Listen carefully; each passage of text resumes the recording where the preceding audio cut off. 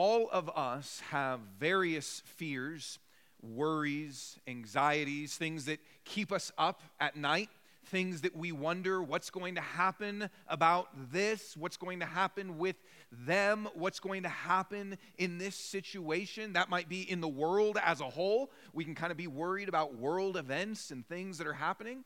That might be with particular people in your life, people that you care about, people that you love, kids, parents, friends, colleagues, people that you wonder what's going to happen with them, and we feel some worry or fear. It might be in your job. It might be with your health. There can be all sorts of things, right? Not to bring up all your fears to you, but we all have various anxieties and worries and fears where we don't know what to do. We don't know what is going to happen, and we believe and we believe that if we have control, life would be better. If we had the right amount of control, then life would be better. If we could control our schedule just the way we wanted and nobody ever interrupted, don't have kids if that's what you want. If we could control our schedule and it would be exactly how we want, life would be better. If we could control our bodies and nothing would ever go wrong and nothing would ever break. If we can control our employees, for those of you that run businesses or manage people, if we can control them and they did exactly what we want, or for those of you that are teachers, if we can control our students and they did exactly what we want, if we could control, then life would be better. If we can control people in our life, we could just get them to do the thing that we want them to do or change in the way that we want them to change, then life would be better if we had control. If we can control our own thoughts, that might be the hardest one of all. If I could just control my thoughts, then life would be better if we have control. And we use all sorts of tools to try to get control, right? We might use diets. We might use one of the best-selling books on Amazon is a book called Atomic Habits, and it's a book that just teaches you to be able to have the right habits and know how to develop habits. If we can put the right habits and the right disciplines in our life, if we can have control, that would be great. If we can use data and predictions and statistics, maybe that will give us a leg up to be able to have control, or various softwares, or just plain old hard work. If we just do the right things at the right time in the right way, put in the work, then we would have control. One of the most popular kind of therapies that is out there right now is called cognitive behavioral therapy, which is really about controlling our thoughts, controlling how we think. And so, if we can control, there's all sorts of tools that are available to us. And we believe life would be better if we have control. We want a life that we can control. I think maybe you have seen this book. It's a Dr. Seuss book called Oh, the Places That You Will Go. It's often given out for graduation or things like that. And one of the opening lines from the book says something that I'll show you. This is the book, Oh, the Places You'll Go. It says this, having technology problems that you can't control today. And it says this: you have brains in your head, you have feet in your shoes, you can steer yourself any direction you choose. You're on your own, and you know what you know, and you are the guy who will decide where to go. That really gives this vision of control. You've got the brains that you've been given. You've got the feet and the ability to go. You can control your life. Whatever direction that you want to go, it's you against the world. You decide what you want to do, and you are the guy or the girl that decides what life will be like. We want to believe this is true, right?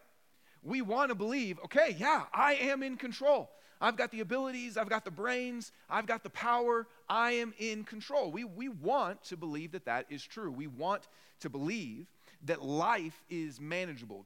Guys, I am having trouble with this today, so it might be on you. We want to believe that we can control the direction and path. Are you taking it from me? Okay. No control, see? We want to believe. Dr. Seuss lied to me. That's the problem with Dr. Seuss. He's a liar, first of all. We want to believe that, right? We want to believe that we can know what's going to happen and then make it happen. That gives us a sense of security. It gives us a sense of certainty. That's what we want in life. And yet, here's the reality, and you all know this, and we've experienced it. A perfect illustration. I promise we didn't rig that. It's the reality is that continually we experience that we're out of control. The reality is continually we experience that things that are supposed to work, things that are supposed to happen, technology that is supposed to help us actually ends up hurting us. We've experienced that many, many times, that we feel out of control. We are anxious, stressed, on edge, frustrated. I don't think this thing isn't going to help me, but we'll see. This thing, Dr. Seuss probably made this thing. So here's the question. Is there a way to have control? Is there a way to live with that sense of certainty and security that comes from control? Is there a way to have that? We want it. We crave it. In some ways, we even need it. Is there a way to have it? Why is it that we desire it so much? Why is it so elusive and hard to maintain and grasp? And is there a way to have it? That's what we're going to explore today. So the first question is this: where does the desire to control come from? We have this desire. Where does it come from? Why do we have this? Now, let me say this. Though we all desire control in various ways, we all desire to be able to manage our life and produce kind of security and all that. We all desire that. Though we desire that, if you hear the word control, probably you have some negative connotation with that. So we even have kind of language about being a control freak, right? So or controlling, if you said someone was controlling, no one would go, oh, that's a really positive attribute. Tell me about your boyfriend. They're very controlling. Oh, that's so good to hear. But you're very happy, right? That's not, all of us want control, and yet when we think about control, there's a part of us that also feels like, control is bad. There's this negative association that we have it. If you even just kind of put into Google, control is, some of this is the first stuff that's going to come up. Control is illusion. Control is not love. This is the only positive one. Control is important because but then it's followed by control is a weapon for fascists, right? That's a song, but still. Control is an illusion, Mr. Robot. Control, I don't even know what this means, is defined as Quizlet. And then this is the best. Control is an illusion, you infantile egomaniac. It's actually a quote from an old Tom Cruise movie, but and control is a bad game, right? So we all want control. You want control.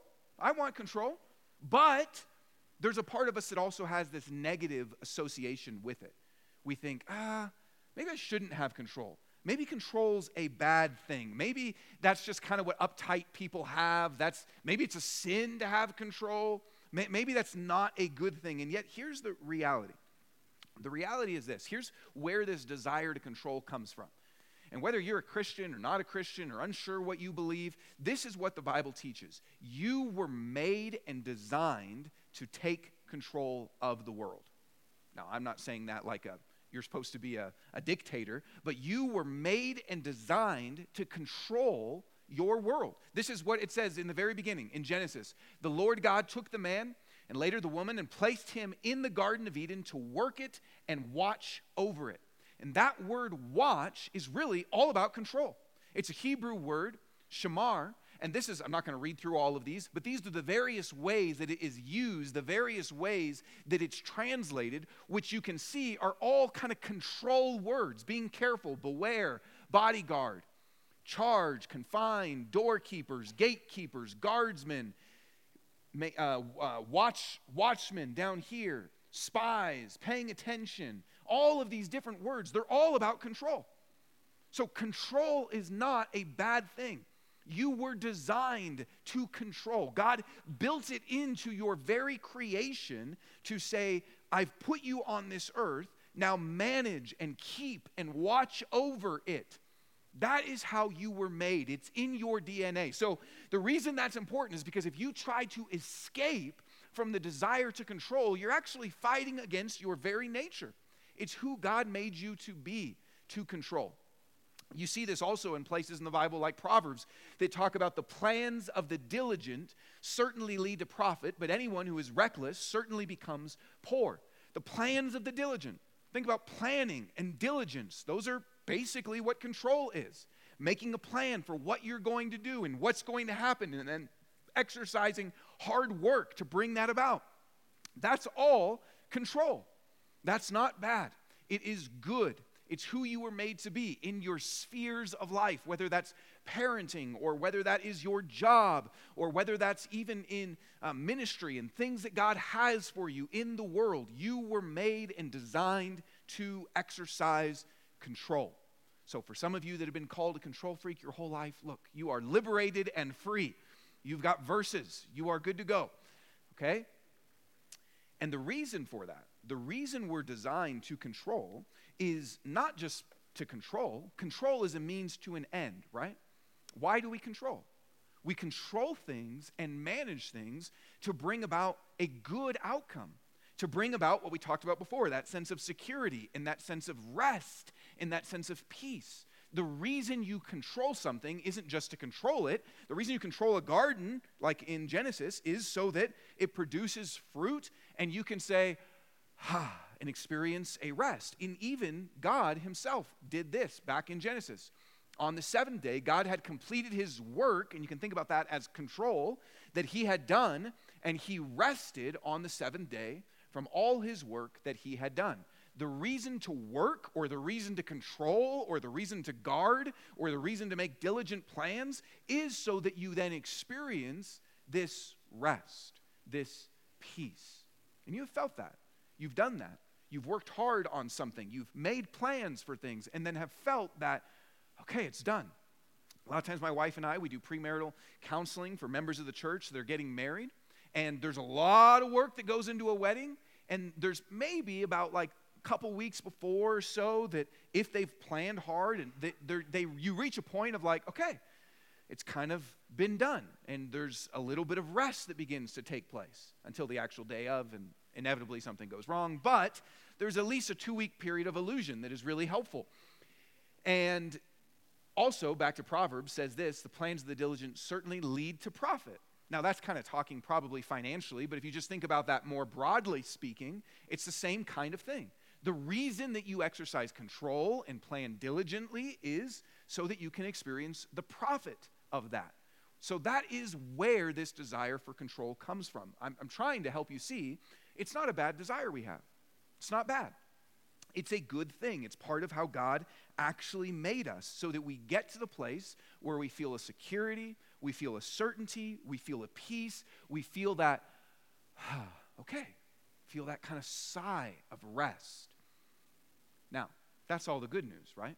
But it doesn't end there, because as we've seen, as you've seen in your life, it doesn't always work, and we get disappointed, and we get frustrated.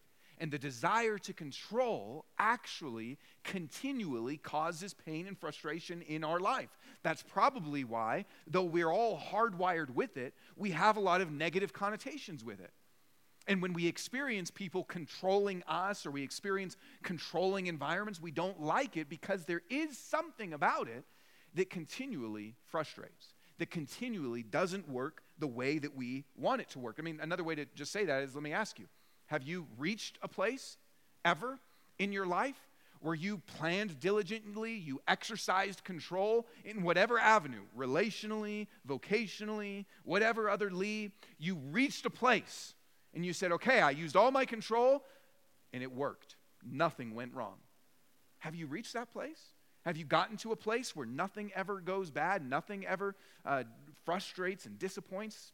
No. None of us have ever gotten to that place. No matter how much effort, no matter how much energy, no matter how much plans, no matter how much diligence, no matter how much control, we've never reached that place where we just go, it's all fine now, and I have nothing to worry about, which is why we continually have anxiety. It's why we continually have frustration and stress and confusion, or laying awake at night in our beds, or pain in our stomach, or all of that stuff. Why is that? Why is it that no matter how much control we put in, it doesn't ever just lead to all the rest and peace and security we want? Why is it that Dr. Seuss is a liar? That's really the question for today. And here's the reason. Paul says it like this. We live in a world that is groaning. We live in a world that has been subjected to futility. Here's what he says in Romans 8. For the creation was subjected to futility when sin entered into the world. The creation was subjected to futility, not willingly, but because of him who subjected it, that's God, in the hope that the creation itself will also be set free from the bondage to decay into the glorious freedom of God's children. One day that will happen, but right now it's in this bondage to decay. For we know that the whole creation has been groaning together with labor pains until now. So just think about that language that he's using. The creation has been subjected to futility, that it is groaning, that it's in a bondage to decay. We live in a world that is broken.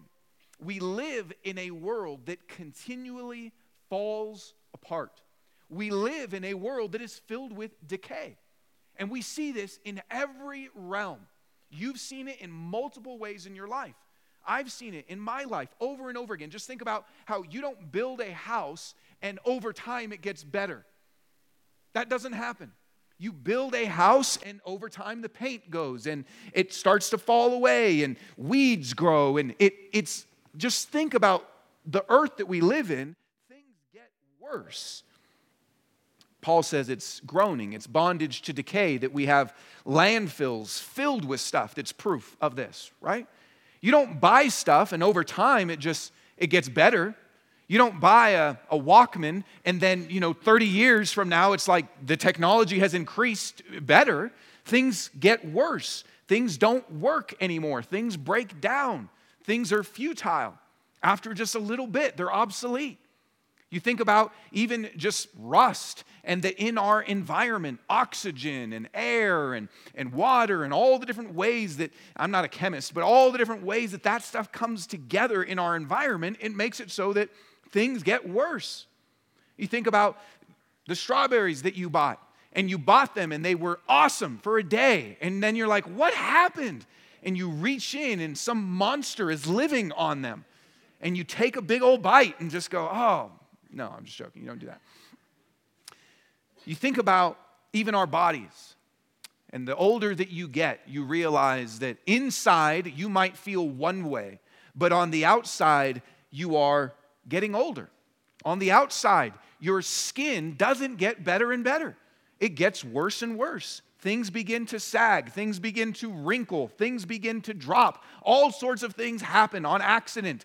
You get older. Some of you, I just freaked out, and you're like, no! Others of you are saying, amen. Your body decays. Everything gets worse. We live in a world that is moving towards decay. And even if you just think about nature itself, I don't know if you've heard about this on the news. This just happened. This is from January 21st. But a nuclear test monitor calls Tonga volcano. There's a big old volcano in Tonga, which is an island. The biggest thing that we've ever seen. Huge. They could hear the blast all the way, like here audibly in Alaska. So it's crazy. Like they still don't even know kind of the effects of what this is going to do. Nature.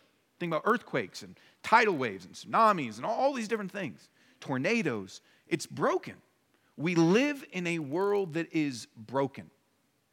Why does the desire to control continually frustrate? Paul says this. We live in a world that is in bondage to decay. We live in a world that is groaning. We live in a world that is broken. That is the world that you and I live in. And that is frustrating. It's frustrating. And that's just kind of those things there. But think about also people. People are broken and decay and sin against you. You experience pain. Doesn't matter how much control you exercise, people are going to sin against you. People are going to crash, this happened to us recently, crash into the back of your bumper and drive away. Oh, now I got to pay $500 deductible if I want to fix that. Totally out. I didn't plan. That wasn't on my to-do list. It just happens. Your computer crashes. Takes up then a whole week maybe trying to fix it and get a new battery and get a new hard drive. I mean, all sorts of just things happen that we cannot control. It's frustrating. We try to manage it. We try to use tools to alleviate that pressure, refunds, warranties, insurance, all sorts of different creams and lotions. We try to use all sorts of things to mitigate the decay. preservatives. But the reality is this, and listen, some of you just need to know this and understand this. No matter how much control you exercise, no matter what you do, this world is always going to be broken until God restores it and redeems it one day, which means you'll always experience frustration. Doesn't matter what you do, doesn't matter how much control you put, you'll never get to a place where the world just says, okay, we're going to start working now for you. That'll never happen. We live in a world that groans no matter how much control we have. That's the first reason why it continually frustrates us. That is the world we live in. But second thing is this. You and I, we are limited. We are limited people. We are actually limited in the control we're able to exercise. And that means that we will continually experience frustration, because maybe if you had complete control, you could actually experience some sort of rest, but the world itself is against you and you're limited. You are limited in the actual control that you can exercise. And that's true in at least two ways. First is this: you are limited in your knowledge. You've heard the phrase, knowledge is power. And that's true. There's a lot of truth to that. But the reality is you are limited in your knowledge. If you can, sometimes we think, if I can just learn the right things, I can have control. If I do all the right research, I can have control. I can know what's going to happen with this pregnancy or with this disease that I have. I can read all the right reviews and I'll pick the right car or the right mattress or the right thing and there won't be any problems. But it doesn't matter. You are limited in your actual knowledge abilities. It doesn't matter how much you learn. It doesn't matter how much education that you have. We are all ultimately limited in how much we can know and how much what we know affects outcomes. I'm not saying you shouldn't learn things. I'm not saying you shouldn't do your research. I'm not saying you shouldn't get an education. I'm not saying you shouldn't seek advice. We should do all those things. I'm just saying it ultimately is limited. It's limited because people don't know everything. It's limited because there's no way that we can learn everything that even exists. We can't all have a PhD in every subject. There's always a little bit more information that's out there that we won't be able to have access to. There's always another book that you could read. There's always another fact that you could accumulate. There's always more, and we are limited, therefore, in the control that we can exercise because we don't know everything. I like the way that Ecclesiastes says this. It says, and if you've never read the book of Ecclesiastes, it's basically Solomon, the wisest man on earth, kind of going through all these different things that he tried to experience fulfillment and meaning in life. And he says this: when I applied my mind to know wisdom and to observe the activity that is done on the earth, even though one's eyes do not close in sleep day or night, I observed all the work of God. So he's just saying, I'm looking at everything there is to know. And I concluded that a person is unable to discover the work that is done under the sun. Even though a person labors hard to explore it, he cannot find it. Even if a wise person claims to know it, he is unable to discover it. It means no matter how much you seek to know and understand, you'll always be limited. You'll always be limited, which means your control is limited.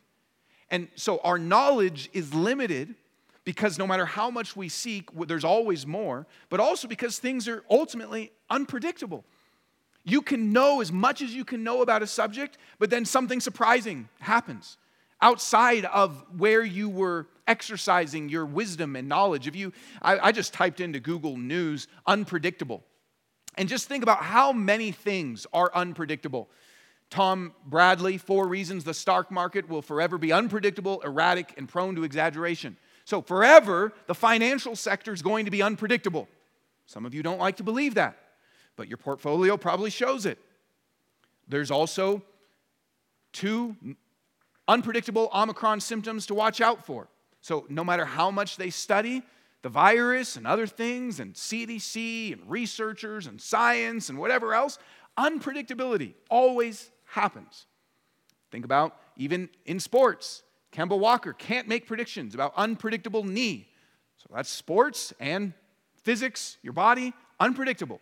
And probably the most encouraging one of all is there's a black hole at the center of the Milky Way that is unpredictable.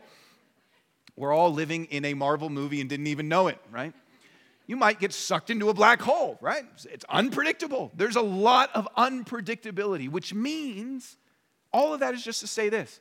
We believe if I give enough knowledge, enough wisdom, I'll have control. But we're limited. We're limited in how much we can know.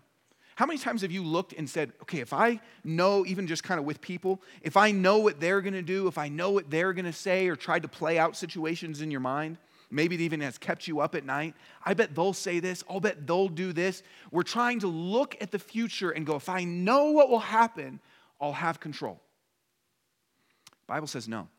The Bible says you're always going to be limited. There's always going to be unpredictability. And so you'll continually be frustrated. So that's the first limitation we have is our knowledge, but we also have a limitation in our abilities. We're limited in our actual abilities to bring things about. So even if you know everything, and if you knew it all, you're still limited in your actual powers to bring stuff about. We are limited in our abilities.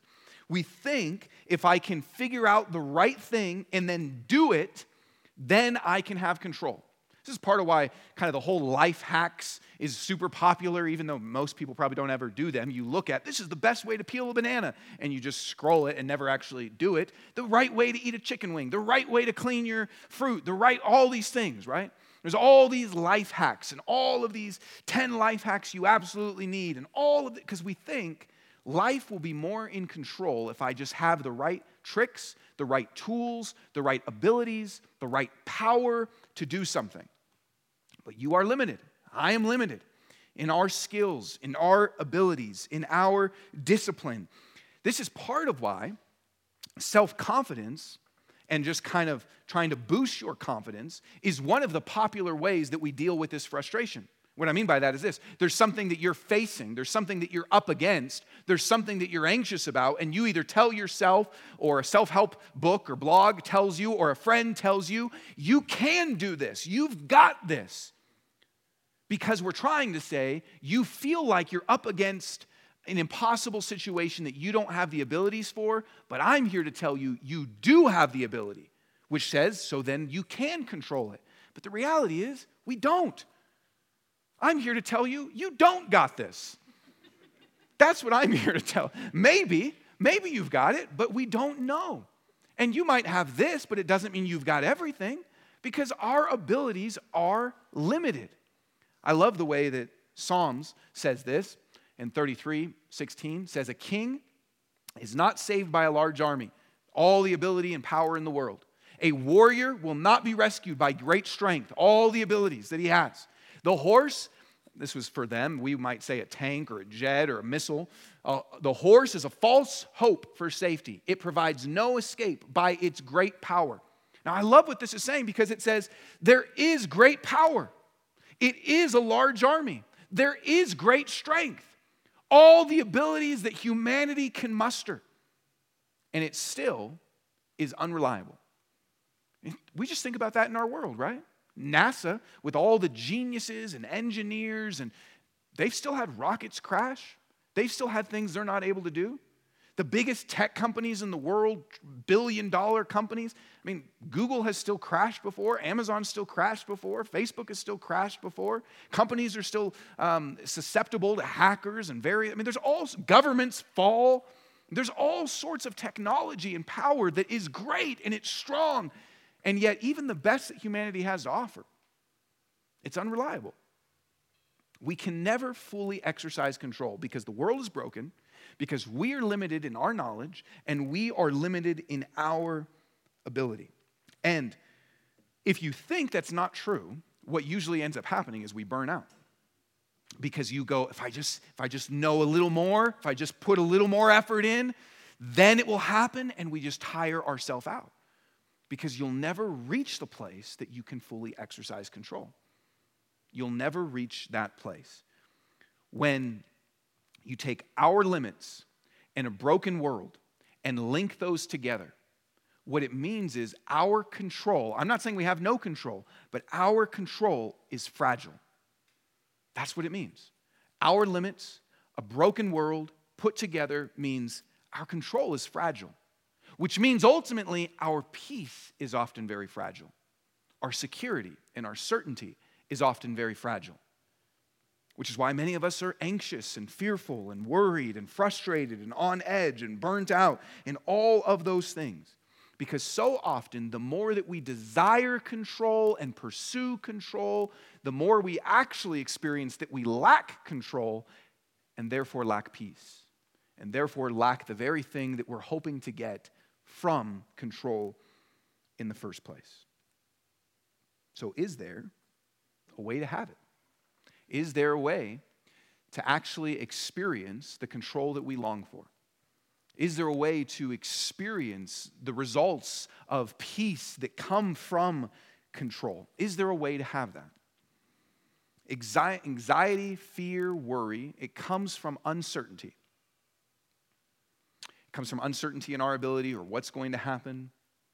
And peace comes from a certainty, which means we have to be able to look at what is certain, which ultimately is looking at God. It's looking to Him and rooting ourselves in Him and in His control. And as we do that, I want to show you a couple things that can help our hearts actually experience the peace from control that we want. The first thing I want to show you is that God speaks to this issue of control or our anxiety and fear over and over again. Do you know what the most common command is in the Bible? Maybe you've heard this. It's do not fear. Do not be afraid. That's the most common command in the Bible. And that's just kind of the negative side, do not be afraid. If you were to flip that to the positive side, that would even multiply more things like trust in God, which is basically the positive side of do not fear. So if you look throughout the Bible, and I wanted to show you like 100 verses on here, but I only have time for a 2-hour sermon, so I wasn't able to show all of that. But if you just look through the Bible, how many times that God says, do not fear, or trust in me, trust in me, trust in me. Here's just one example. Isaiah 26, and think about how this is linked with what we've been talking about. You will keep the mind that is dependent on you in perfect peace. That's what we're after with control. You will keep the mind that is dependent on you in perfect peace, for it is trusting in you. And then here's the call, the command. Trust in the Lord forever. Because in the Lord Himself is an everlasting rock. That's that security, stability, control.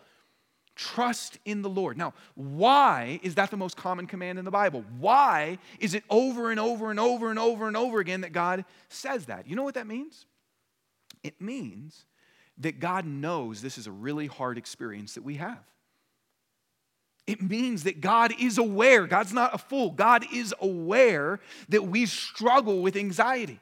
God is aware that you struggle with the unknown. He's aware that you struggle with control and worry and struggle with what's going to happen. And God's aware of that. If He speaks to it so often, over and over and over again, that means He's aware this is a big problem for us.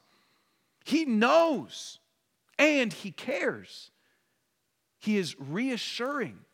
The continual call to say, don't be afraid and fear not and trust in me is God's way to say, I'm reassuring you that I know about this. I care about this. Listen, God knows that you're worried about things.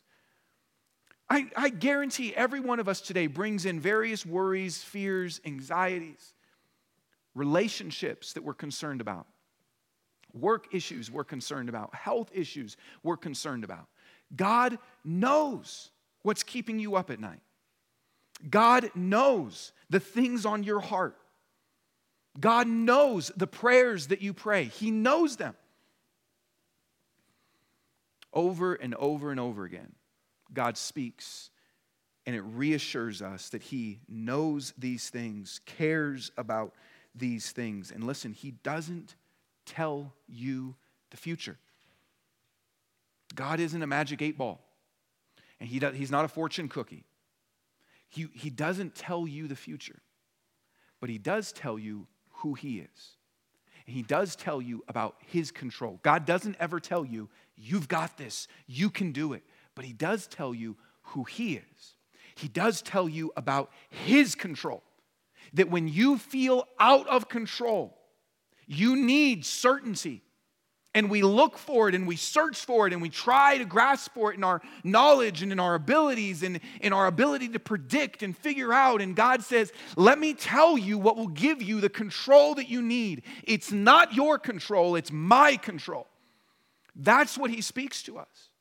We need a certainty, something that is a rock that we can stand on and live on and build our lives on. And he says, I have control.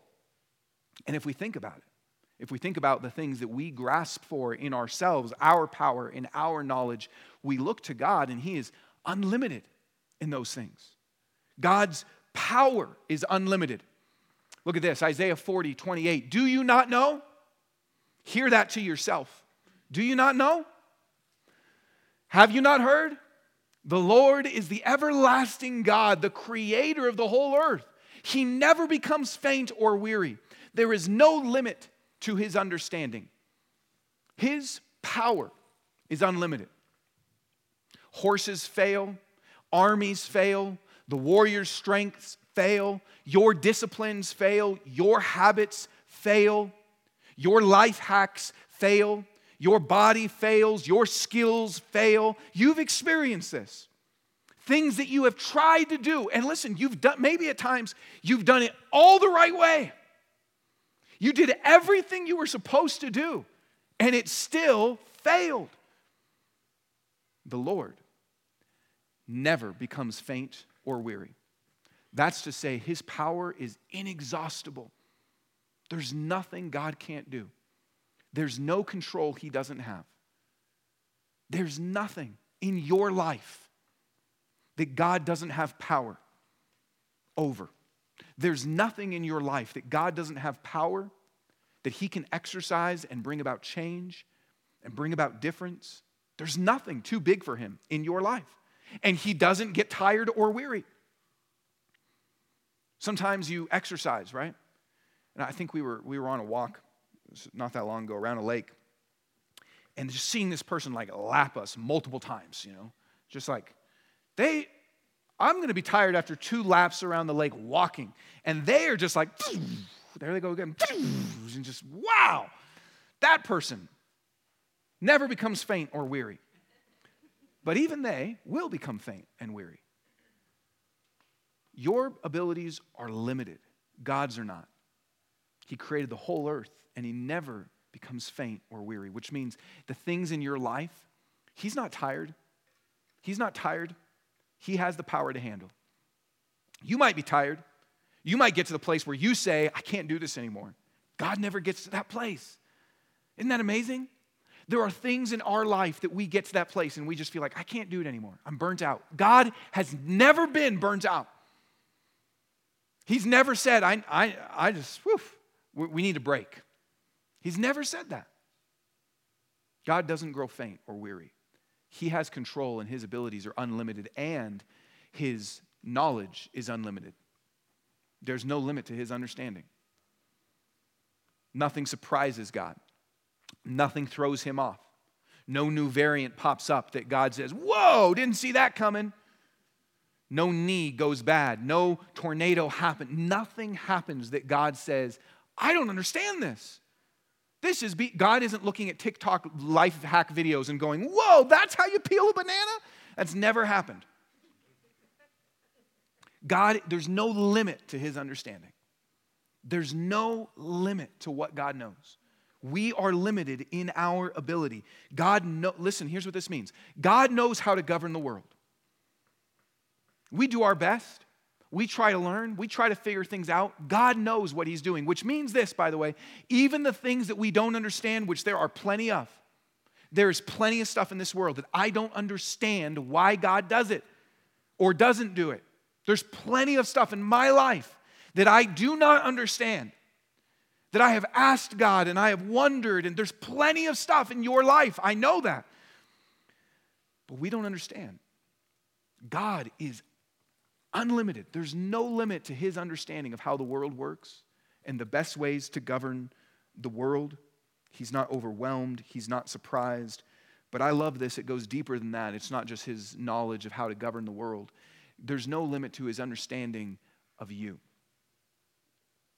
Here's how Jesus says this, talking about anxiety and worry. Don't strive for what you should eat and what you should drink, and don't be anxious. For the Gentile, that's the non-Christian world, eagerly seeks all these things, and your Father knows that you need them. And there's plenty of places that speak to this in the Bible, but what Jesus is saying here is you've got things that you're worried about.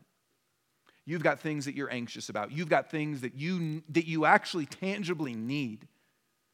And God knows your needs, even down to the things about drinking and eating and other sections of the Bible about what you wear. God knows what you need. He knows what you need in your life. You've got needs. You've got hurts. You've got pains. And God knows them. There's no limit to his understanding of the world. But listen, there is no limit to his understanding of you. No limit. He understands you. There are people that do not get you, right? Or there's people that know you. And there's people that, those closest to you, hopefully they begin to understand. But no one can ever 100% fully know you. But God does. There's no limit to his understanding. The thoughts in your mind, the burdens and the cares in your heart, the things from your past, the things now, the things that will happen, he knows what you need. He knows who you are. No limit to his understanding. He has control. How do we experience the control we long for?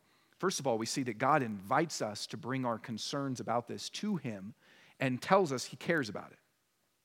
Then he tells us who he is, that while we don't have control, he has all power. Our power is limited. He has all power. Our knowledge is limited. He has all knowledge. No limits to who he is. But it goes further than that. These are not just properties of God. They're not just properties or things that are true about him. They're not just attributes of God. They're not just properties, they are activities. They're not just attributes, they are actions. And here's what I mean by that.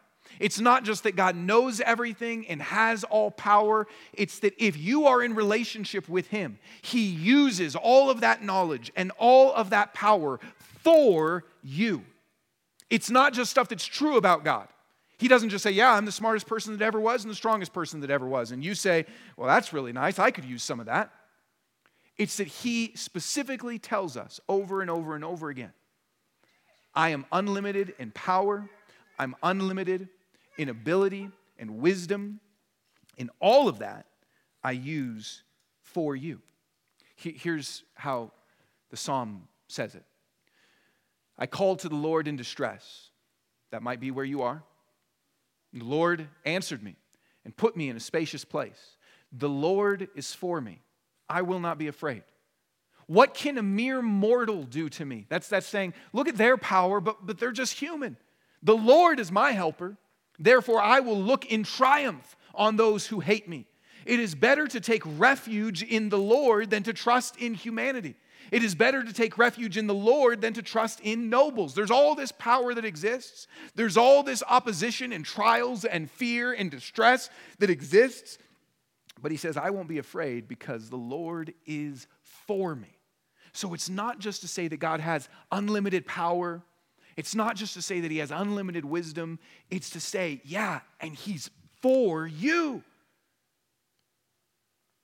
There are people in this world that have a lot of power, but that doesn't mean that they're using that for you. There's people in this world that have a lot of wisdom, but that doesn't mean that they're using all that wisdom in helping you.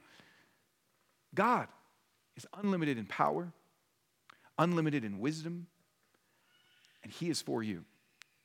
He is absolutely for you, which means you have stuff in your life currently and things that you don't even know about ahead of you in life that are scary, that are distressing, that could provoke anxiety and fear. You have stuff like that coming, and God says, I'm for you. God says, I am a God that is for you. I don't have it on here, but Romans 8 says that if God would give us his own son, then how much more would he give us all things? And that doesn't mean that whatever you want. If God would give me Jesus, he'll give me this cake. If God would give me Jesus, I'll get a new car. It doesn't mean that.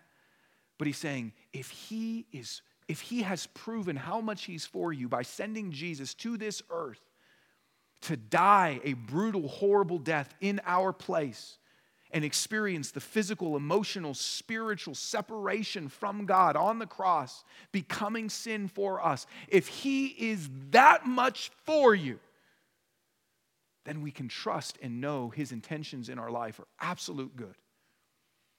And even when we don't understand, and even when we would do it differently, in his unlimited wisdom and in his unlimited power, he is always, always working for you.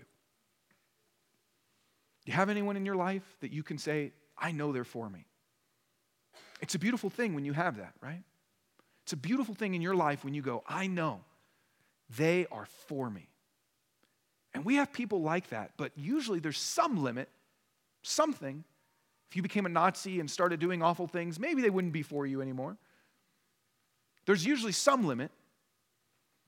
God is a person that looks at you and says, I am for you. That's a beautiful truth to remember. The person in control of this whole world, if you belong to him, says, I'm for you. The future is uncertain, but your Father is not uncertain. Dr. Seuss is a liar because he says, you're on your own. The Bible says, no, you're not. The Bible says, even when the world feels out of control and the brains in your head and the feet in your shoes don't lead you where you thought it was going to lead you, you have a God who's in control and is for you. We all want peace. We all want to experience some sort of control that then leads to some sort of peace or security or certainty in our life. We all want that. We desire that. Pursue it with our abilities and our knowledge, but the reality is it comes as we root ourselves in the one who is in total control. Listen, you will never be in control fully, but you have the one who has all control, who is for you. That's what gives us the control, experience, and peace that we want. We don't have it, but he has it, and we belong to him. So let me just close with some practical things of what this means for us. Here's what it means. First of all, we're going to take communion in just a moment. And as we take communion, we have an opportunity to pray. And what I want to encourage you to do is to confess if there is ways in your life where you have not been trusting in him. You've been trusting in, if I just get the right information, or if I just have the right abilities, or if I can just figure this out, then things will go well, then I'll have control, but you haven't been trusting in him. You've been trusting in horses. Probably not literally, but you've been trusting in armies and warriors and wisdom. You've been trusting in that, but not him. You believe in God, but maybe you functionally live as an atheist. So I want to encourage you to confess that. Don't just start with saying, okay, from this day forward, I will trust. But confess, God, I haven't trusted you. I haven't trusted you. I've trusted myself. I've trusted in other people and other abilities, and start there. And listen, if you're not a Christian, that begins with just saying, I haven't trusted you in my life. And I want to trust you with my whole life. I want to trust and believe that you did send your son to die for me, and it proves how much you are for me. I trust you with my life. That's the first thing. The second thing is, whatever's going on in your life where you might feel that tension, that anxiety, that worry, that lack of peace, that craving for control and certainty, what we need to do, and I was doing this week, and it was so helpful. This is how the Bible so often reorients us and recenters us, is that you have to recount God's faithfulness to you. You have to rehearse and remember his faithfulness to you. God has been faithful to you. Over and over and over again in your life, he has shown up. And I don't know all the ways, and I haven't seen all the things that he has done. I know there's prayers that you've prayed that haven't been answered, but God has been faithful to you. There are times that you ask God to show up and He came through. There are times that He didn't show up in the way that you wanted Him to, and yet He met your heart in sweet ways. God has been faithful to you. And we have to rehearse those things and remember those things and say, God, you did this, and you did this, and you did this, and remind yourself. That builds your trust once again. It helps you to be confident in who He is. And then third is this: act, do, work, exercise the control that you were actually called to live with. And the reason I say that is because trusting in God and trusting in His control doesn't mean we don't do anything. Because sometimes it's our fear of not having control that actually keeps us from doing anything. But God has things that He's called you to do, responsibilities that He's given you. And when we trust in Him, we can actually be faithful and obedient and make diligent plans and be energetic in things and be on guard and shamar and all those things. We can do all that because we're trusting that God is able to accomplish through us, and we're trusting that even if it doesn't work out, He's in control. So it pushes us to activity, but it also pushes us to surrender and rest. To know, okay, I'm going to engage. I'm going to have that conversation. I'm going to invest my life in this way. I'm going to serve in this way. I'm going to do this thing. I'm going to pray this prayer. I'm going to be faithful. And yet, I'm going to surrender. Saying, I know the world is broken, and I know I'm limited, and I know that God's in control. It gives us a surrender and a peace. We don't know what tomorrow brings, but we still engage today. When we take communion, we remember His body broken for us, His blood shed for us. And you know what we remember?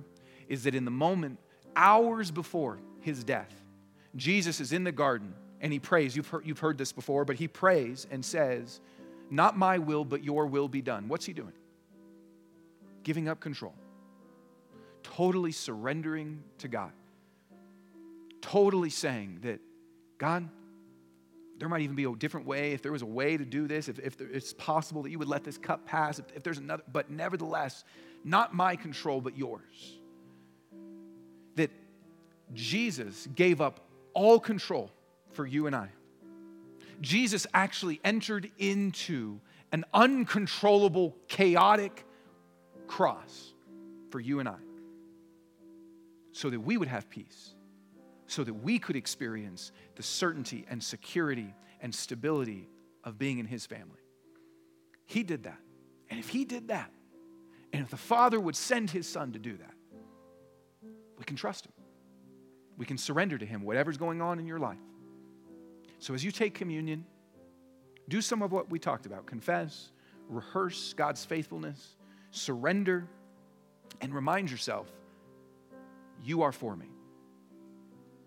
Father, I thank you for your goodness. I thank you that you are for us. And God,